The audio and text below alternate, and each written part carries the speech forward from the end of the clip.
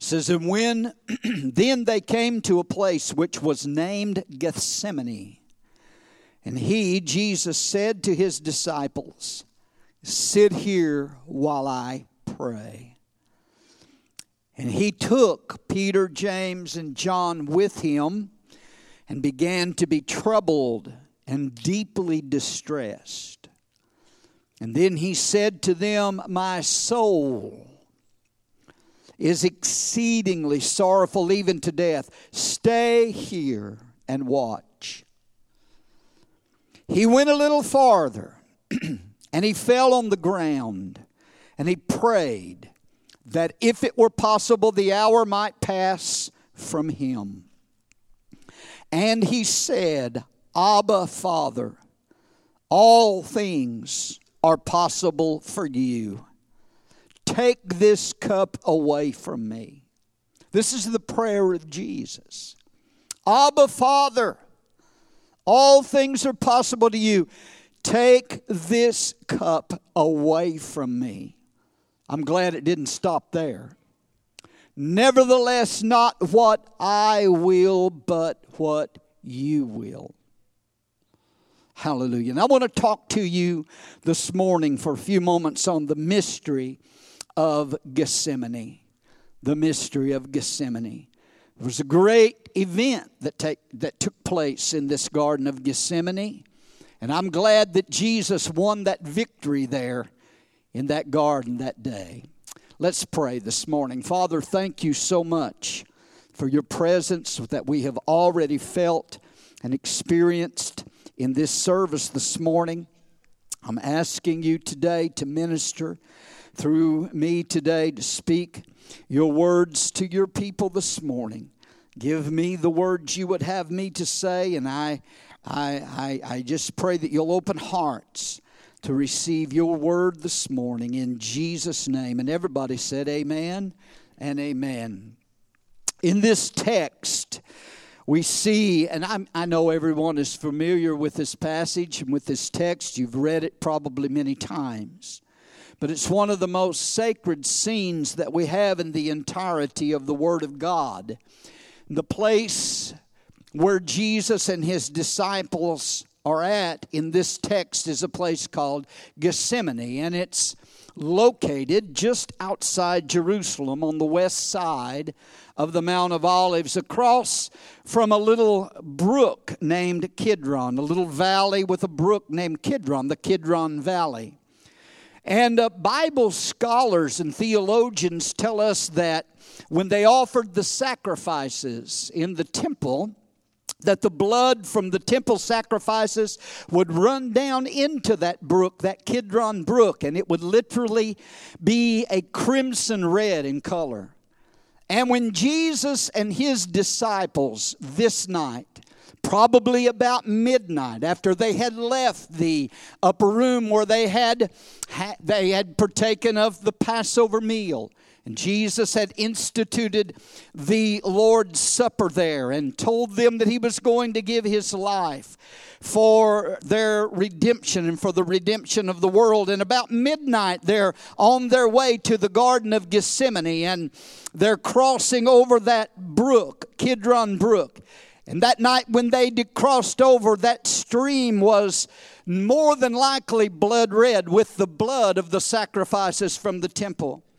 It must have reminded the Lord Jesus that just in a few short hours that his blood would be pouring from his body as he gave himself as the sacrifice for our sins.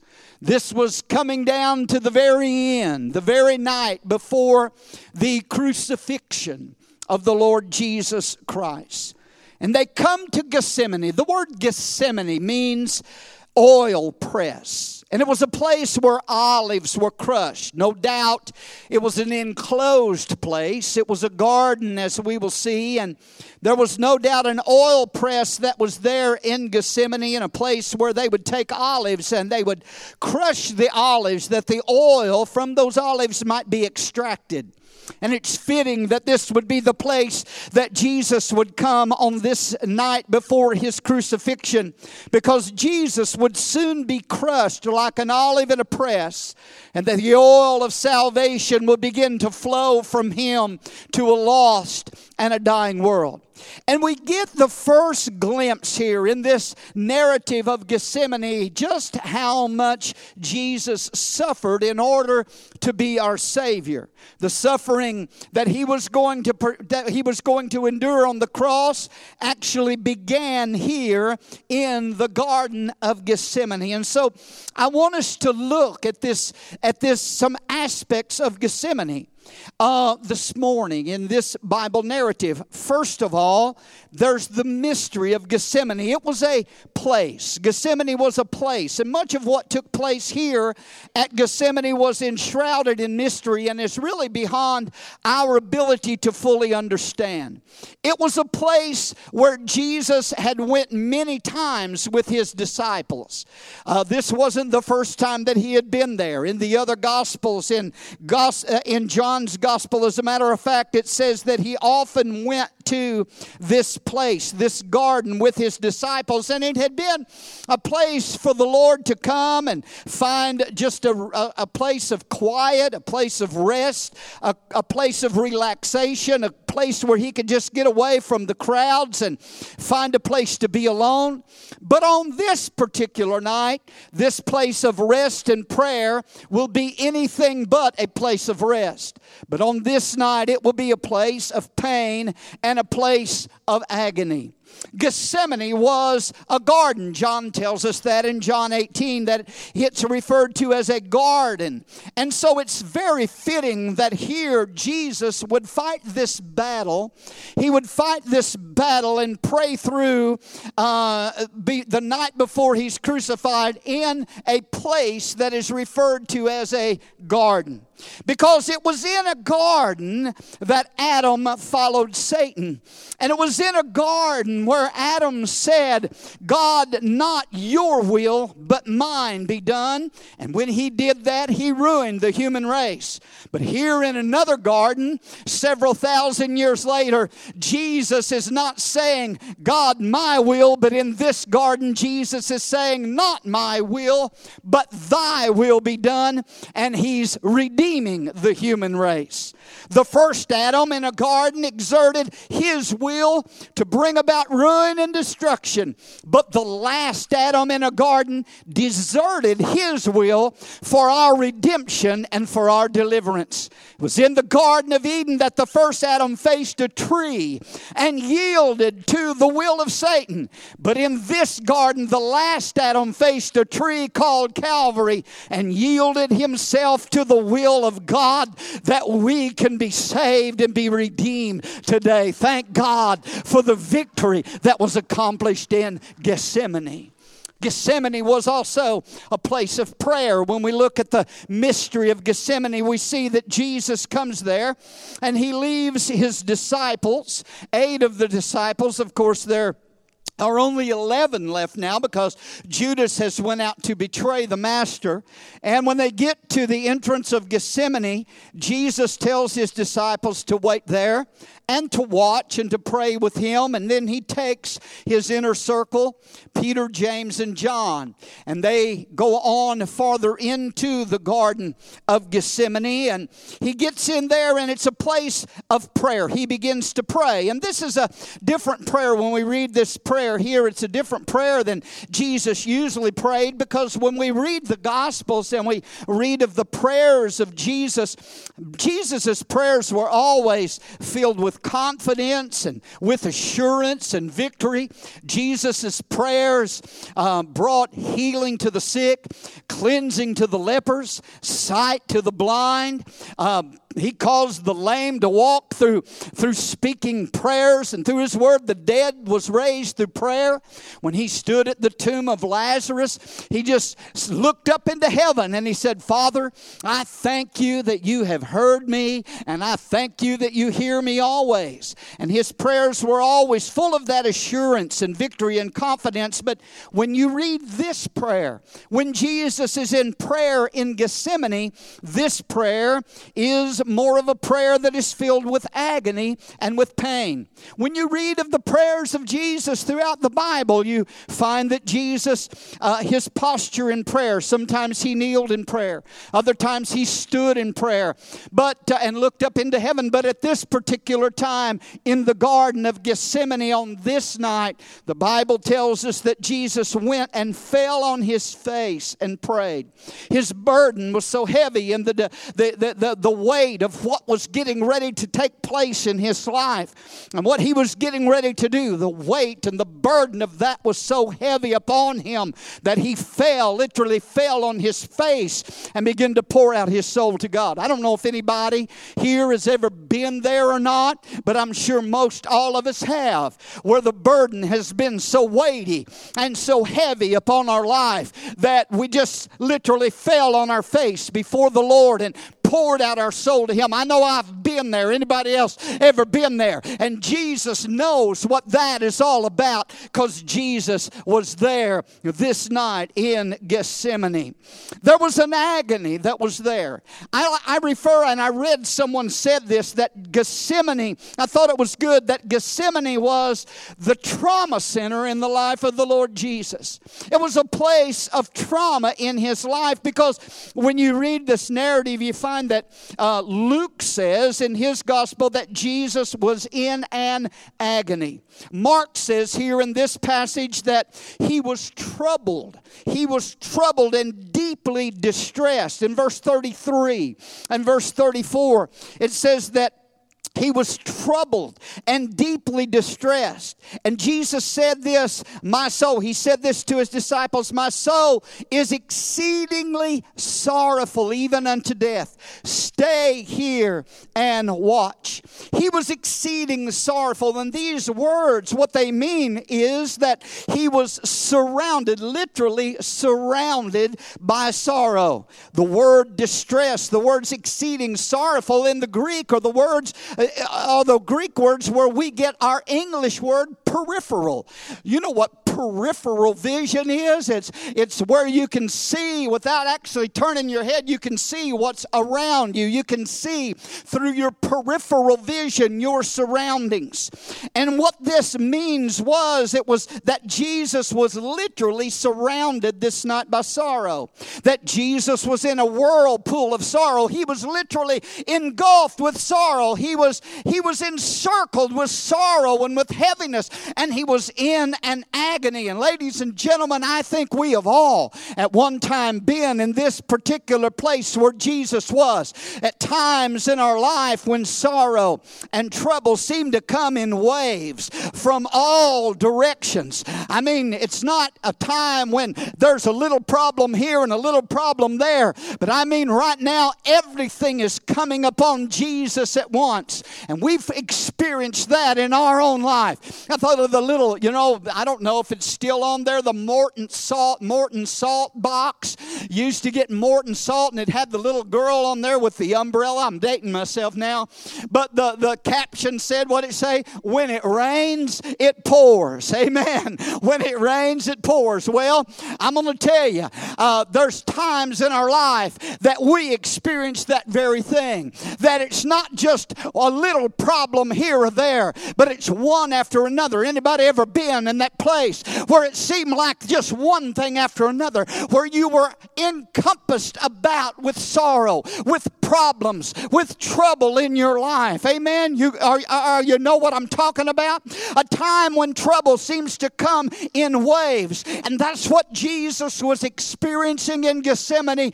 Everything was pressing in on the Lord Jesus Christ all at once that night in Gethsemane. The Bible says in verse 35, and I love this, it said that he went a little farther. I tell you what, that would just preach right there. Because Jesus was always going a little farther. Amen. He had already come a long, long ways.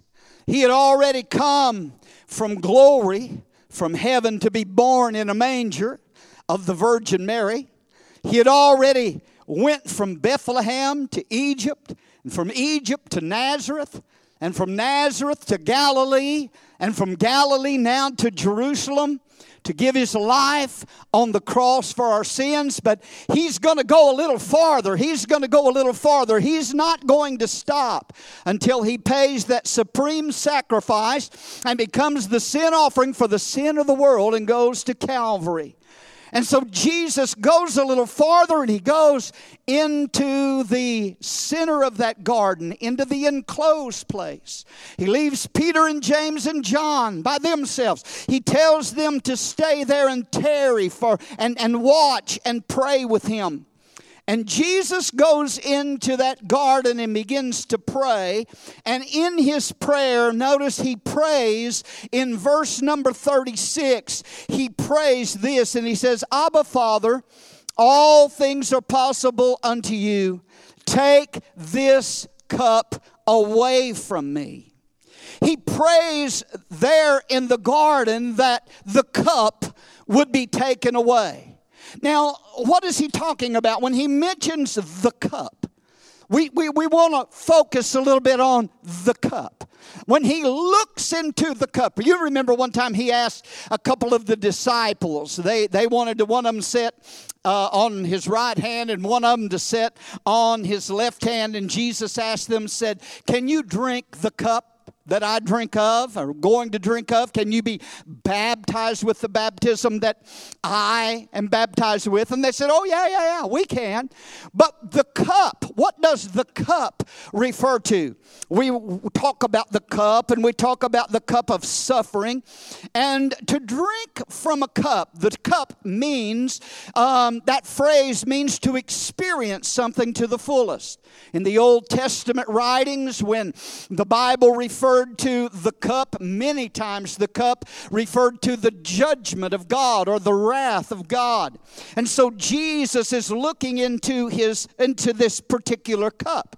It wasn't a literal cup that he took to drink water from, but it was a cup that he was going to have to receive from. He was going to experience something to its fullest. And so when Jesus looked into this cup in that garden that night, he saw the contents of what was in that cup. And when he did, his righteous soul shrank back from what he saw. And what was it that was in that cup that repulsed the Lord Jesus the way that it did? What was it that Jesus saw in that cup that caused him to recoil from that? That caused him to say, Father, if there's any other way, if it's possible at all, take this cup from me. And I know some have said, well, it was the cup of suffering that he was going to take on the cross. It was the pain and the agony that he was going to go through at Calvary. And yes, crucifixion was the absolute most horrible form of death that there was at that time. And yes, he looks in and he sees that. That is part of the cup that he's going to have to drink from. But I really don't believe that was the thing that repulsed the Lord. I believe that when he looked into that cup, that the contents of that cup, he saw the pollution of sin that was in that cup. That all the sin of the ages was in that cup, and the Lord Jesus Christ was going to have to drink of that cup, and he was going to have to partake and be the sin bearer of all mankind. This was the thing that caused him, when he looked, he's pure, he's holy, he's righteous, he's God the Son, he's never sinned, he is perfect in every way. And he looks into the cup and he sees that in that cup is the pollution of all the sin of the world. Every wicked deed, every vile thought, every hateful deed was in that cup. Let me tell you something this morning, ladies and gentlemen. Your sin was in that cup. What you were was in that cup. My sin was in that cup. There was rape in that cup, and murder, and sodomy, and blasphemy, and child abuse, and all the sins of the world were in that cup, and Jesus is going to have to drink from that cup. And the Bible says in 2 Corinthians 5:21 that he who knew no sin was made to be sin for us, that we might be made the righteousness of God in him. It wasn't that Jesus committed sin. It wasn't that Jesus ever did anything wrong, because he was perfect. He was the spotless, the pure, the holy, the unblemished Lamb of Almighty God. The Bible said that he was tempted in all points like as we are, yet without sin. There was no guile found in his mouth. Amen. And he looks now, though, into this cup, and he looks into that cup, and there is your sin and your uncleanness and your unrighteousness and my sin. And his righteous soul revolted against that.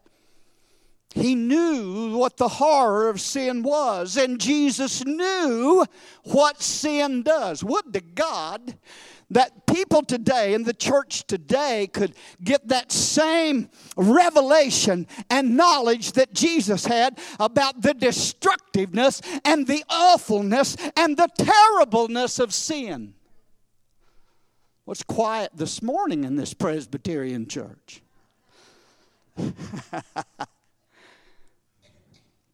But Jesus knew the horror of sin. Jesus knew what sin does to lives. Jesus knew the awfulness and the destructive power of sin. And he looks into that cup that he's going to have to drink from. Jesus knew that sin turned angels into demons, and that sin turned men into animals. He knew the heartache and the wreckage and the ruin that sin does to a life, to homes and to families. And millions today, are you with me? Millions today have fallen for the lie that sin is cute and that it's fun and that it's okay. But Jesus knew the truth about sin, and that was that sin ruins and sin wrecks and sin destroys. He saw the pollution of sin and the defilement of sin. And today sin is being promoted as being fun, and everybody's having a good time. And all of the liquor commercials and the beer commercials show everybody just sitting around the campfire and drinking their alcoholic beverages and saying, oh, it doesn't get any better than this. No, it doesn't get any better than that. It gets worse than that. Are you listening to me?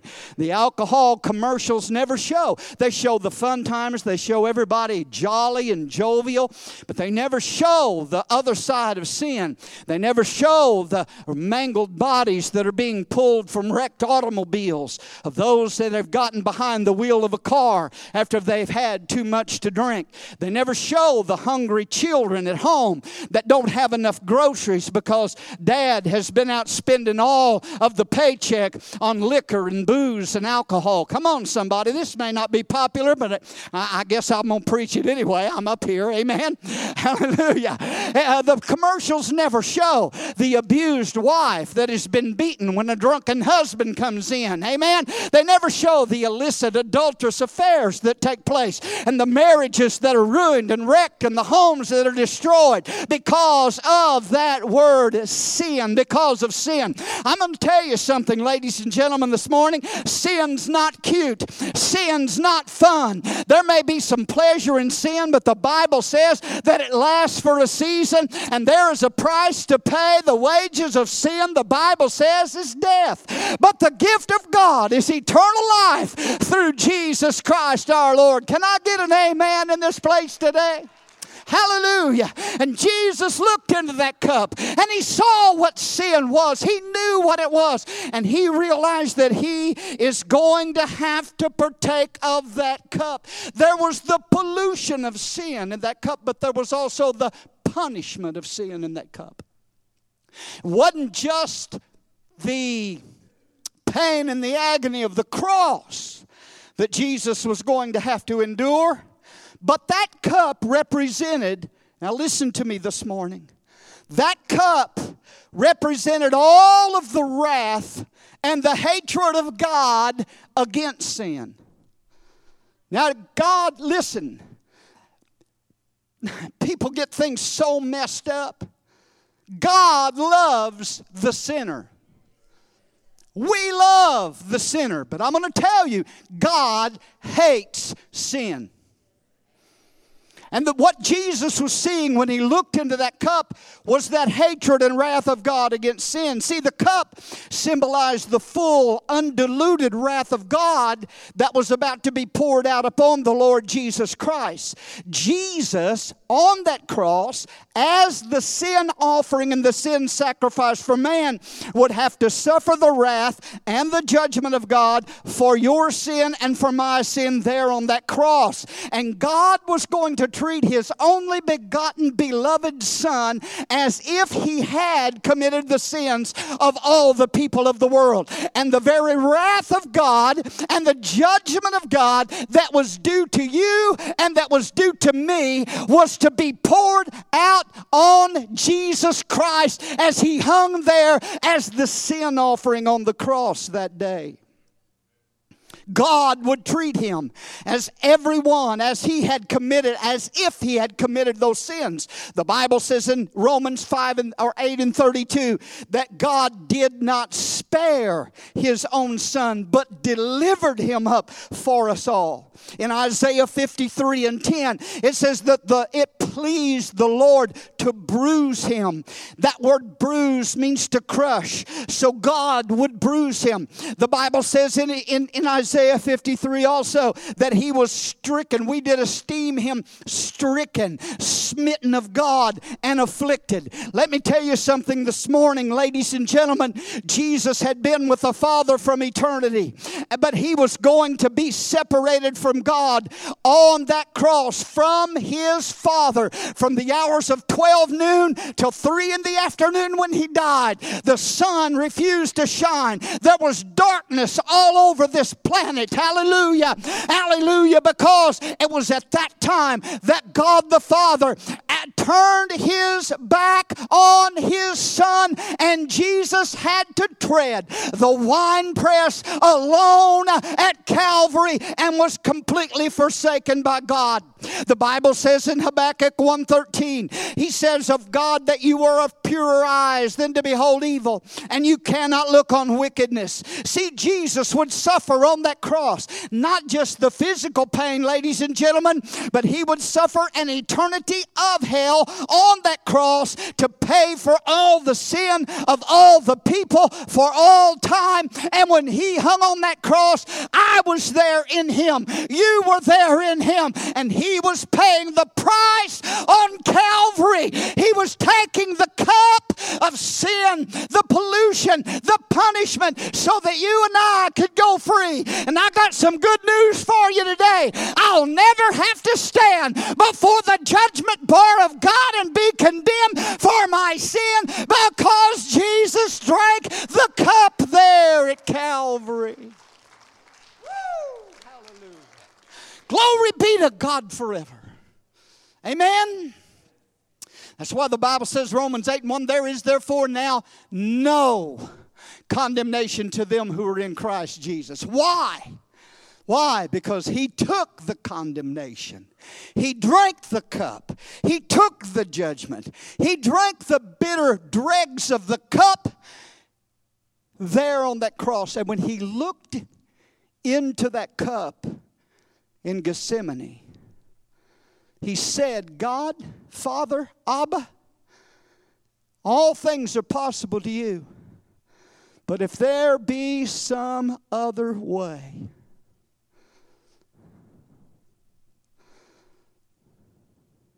if there's any other way that mankind can be redeemed, let's go another route. But there was no other way. And in His divine love, He chose to lay down His life so that you and I could be free. Let me tell you something. There was no other way that mankind could be redeemed and be saved and be freed from sin other than the cross. That was the only way. And it was planned by God from before the foundation of the world, the Bible said. Is Jesus trying to get out of it? Is Jesus saying, well, I don't want to go now? No. It wasn't that. He knew. He even said, no man's going to take my life from me. I willfully will lay it down and I will take it up again. And He's not trying to get out of it. He's just seeking the Lord and consecrating to the will of God and saying, is there another way? But there was silence. Because there is no other way. And let me say it plainly today. There is only one way today to be saved and make heaven your home. There's not 2 or 3 ways. There's not a half a dozen ways. Amen. There's only one way. Jesus said, I am the way. I am the truth. I am the life. And no man comes to the Father. Nobody can get to God other than through Jesus Christ. I know that's being debated a lot today. Well, you're a little bit bigoted. Well, I'm going to tell you what. There's only one way. The cross, the blood, faith in Christ is the only way anybody's going to heaven. It's not through religion. It's not through doing good deeds. Hallelujah. You can only be saved by making Jesus Christ the Lord and Savior of your life and being born again by what He did at Calvary's cross. Somebody ought to give Him praise today. There is no other way. Hallelujah. He prays that prayer, and thank God that he resigned his will to God. This is the divine love, that he chose to lay down his life so you and I could go free. But now, let me close this out here. This might be my first closing. Amen. But there was a mystery in Gethsemane. We talked about that. There was agony in Gethsemane. But you know what? There was victory in Gethsemane. This is so awesome. Gethsemane, what happened in that garden that night is one of the greatest victories that Jesus ever experienced. There was victory that took place there in that garden that night. And we see the key to the victory, through problems that we may have and through spiritual stress and through whatever we may be facing, as Jesus was surrounded by sorrows and he was pressed down, he was burdened down, and he obtained victory that night through prayer. And I'm going to tell you, there's victory today for you and I if we'll find a place to pray. Come on, somebody. And we'll get along with God and we'll take some time to seek the Lord. This wasn't no little lay me down to sleep prayer. He prayed 3 times and agonized and sought God until he prayed the thing through and won the victory. And I'm here to tell you this morning, church, there's victory in prayer if you'll lay hold of the horns of the altar, if you'll get a hold of the Lord and say, I will not let you go till you bless me like Jacob of old. There is an answer and a victory in prayer no matter what you're going through today. Woo, come on, amen. And Jesus won that victory in the garden. But the path to victory, and here's where it gets, where the rubber meets the road, so to speak. The path to victory in prayer is a 2-lane highway. There's 2 avenues here that we see in the life of Jesus. that brought victory in Gethsemane that night. The first one was the renunciation of his will, his own personal will. He was a human being. He was God in the flesh. He was battling a spiritual battle in that human body. And there was a renunciation of his own personal will and a resignation to God's perfect will. You didn't get that, did you? Huh? See, this is so important. This may not be something from the Bible that really makes us get up and jump and shout. We were shouting about breakthrough a while ago, but if you want breakthrough, I'm getting ready to tell you how to have it, because Jesus got a breakthrough in Gethsemane. But he resigned his will and accepted God's will for his life. Isn't that what he did? So the renunciation of your will, he prayed, Father, not what I will. He said, there's nothing impossible to you. But it's not what I will, but it's what you will. See, listen. I'm sure we all understand this, but we need to be reminded. The human will. See, I shouldn't have said I was closing.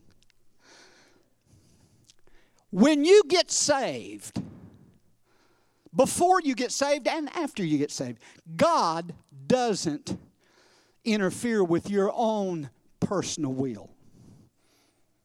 You're a free, we use the term a free moral agent. You have a free will. You can choose to do what you want to do.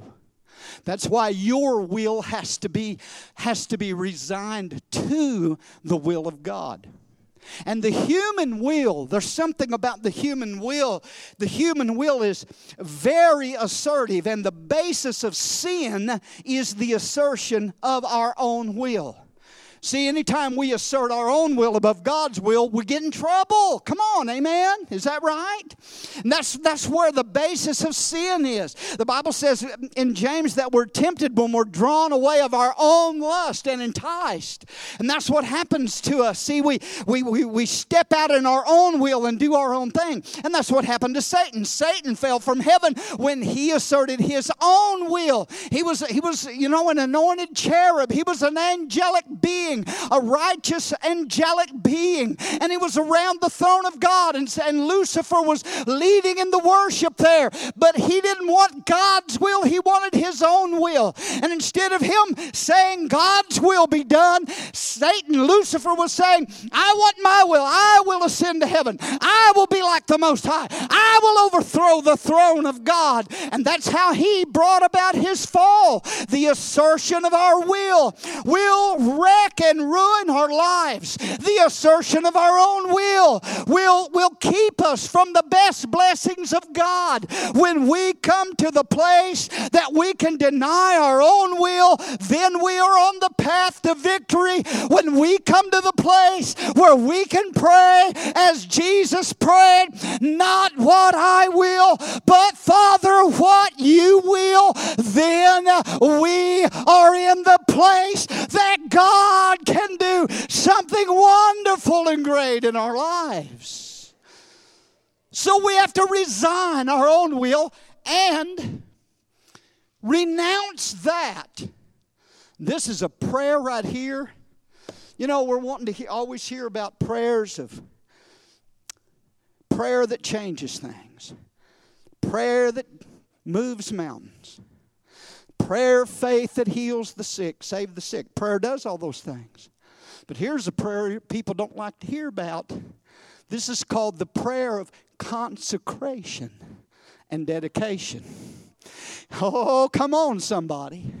It's consecrating your life and will to the will of the Heavenly Father. And I'm going to tell you, it's something you need to do every single day. In the model prayer, the Lord's Prayer, Jesus taught us there in that prayer to pray daily. Your will be done in earth as it is in heaven. Not my will, but your will. And Jesus is setting the example for that here in this prayer in the Garden of Gethsemane. That's the path that leads to victory. Not what I will, but what you will. Now let me tell you something. God has a plan and a purpose for every one of your lives today. Do you believe that? Huh? God has got a plan for you. He's got a purpose for you. You're not here today by accident. God's got a plan for you being in this service this morning, in this service today. He has a perfect will for your life. The Bible talks about the good and acceptable and perfect will of God. I don't want just the acceptable will of God. I want that perfect will, and we have to seek God for that perfect will in our life. Are you still with me? He's got a perfect will for your life. And I'm going to tell you something, ladies and gentlemen. You do not want to miss out on the will of God for your life. And some people go through their whole life, even if they get saved, and they just miss out on the will of God for their life. I don't want that. God's will for you is a good will. His plan for you is a good plan. He said in Jeremiah 29:11, I know the plans I have for you. Plans to do you good. Not to harm you, not to do you evil, but to give you a future and to give you a hope. God wants you to have a good future. He's got good things planned for you. Come on, somebody. Do you believe that? I mean, we get the idea that getting in the will of God's like taking a dose of castor oil.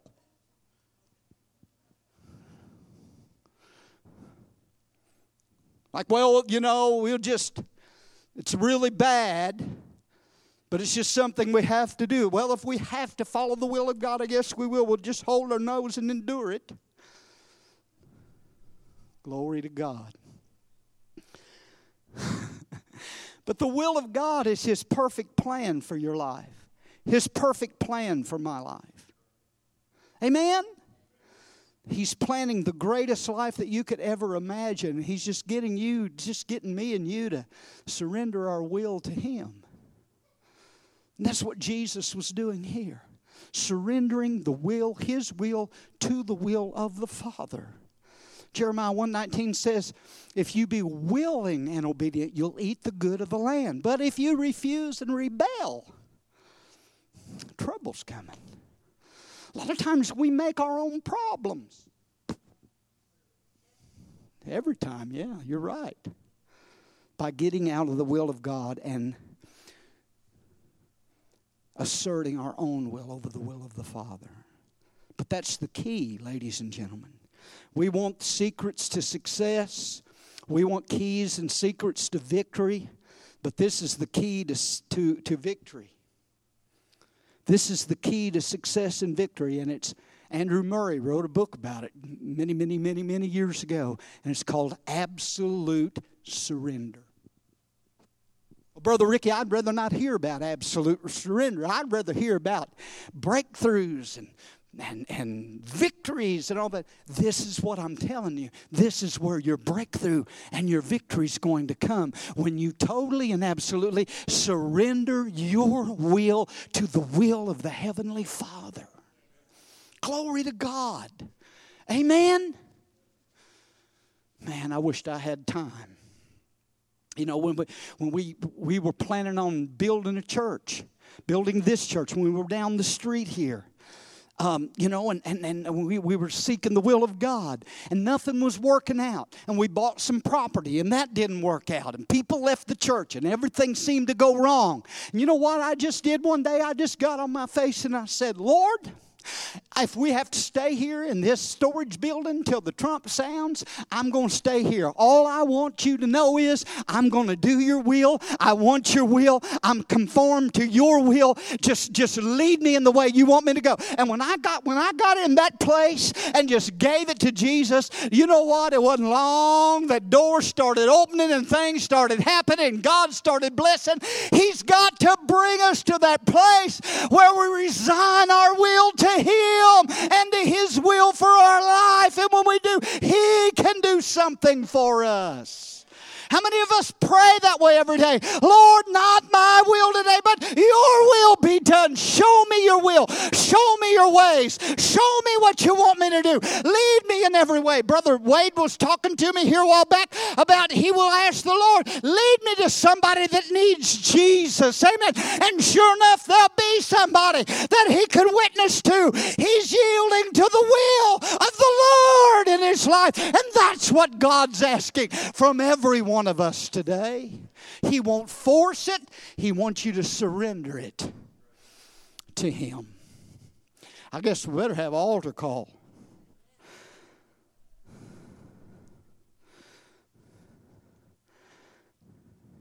Jesus prayed it through.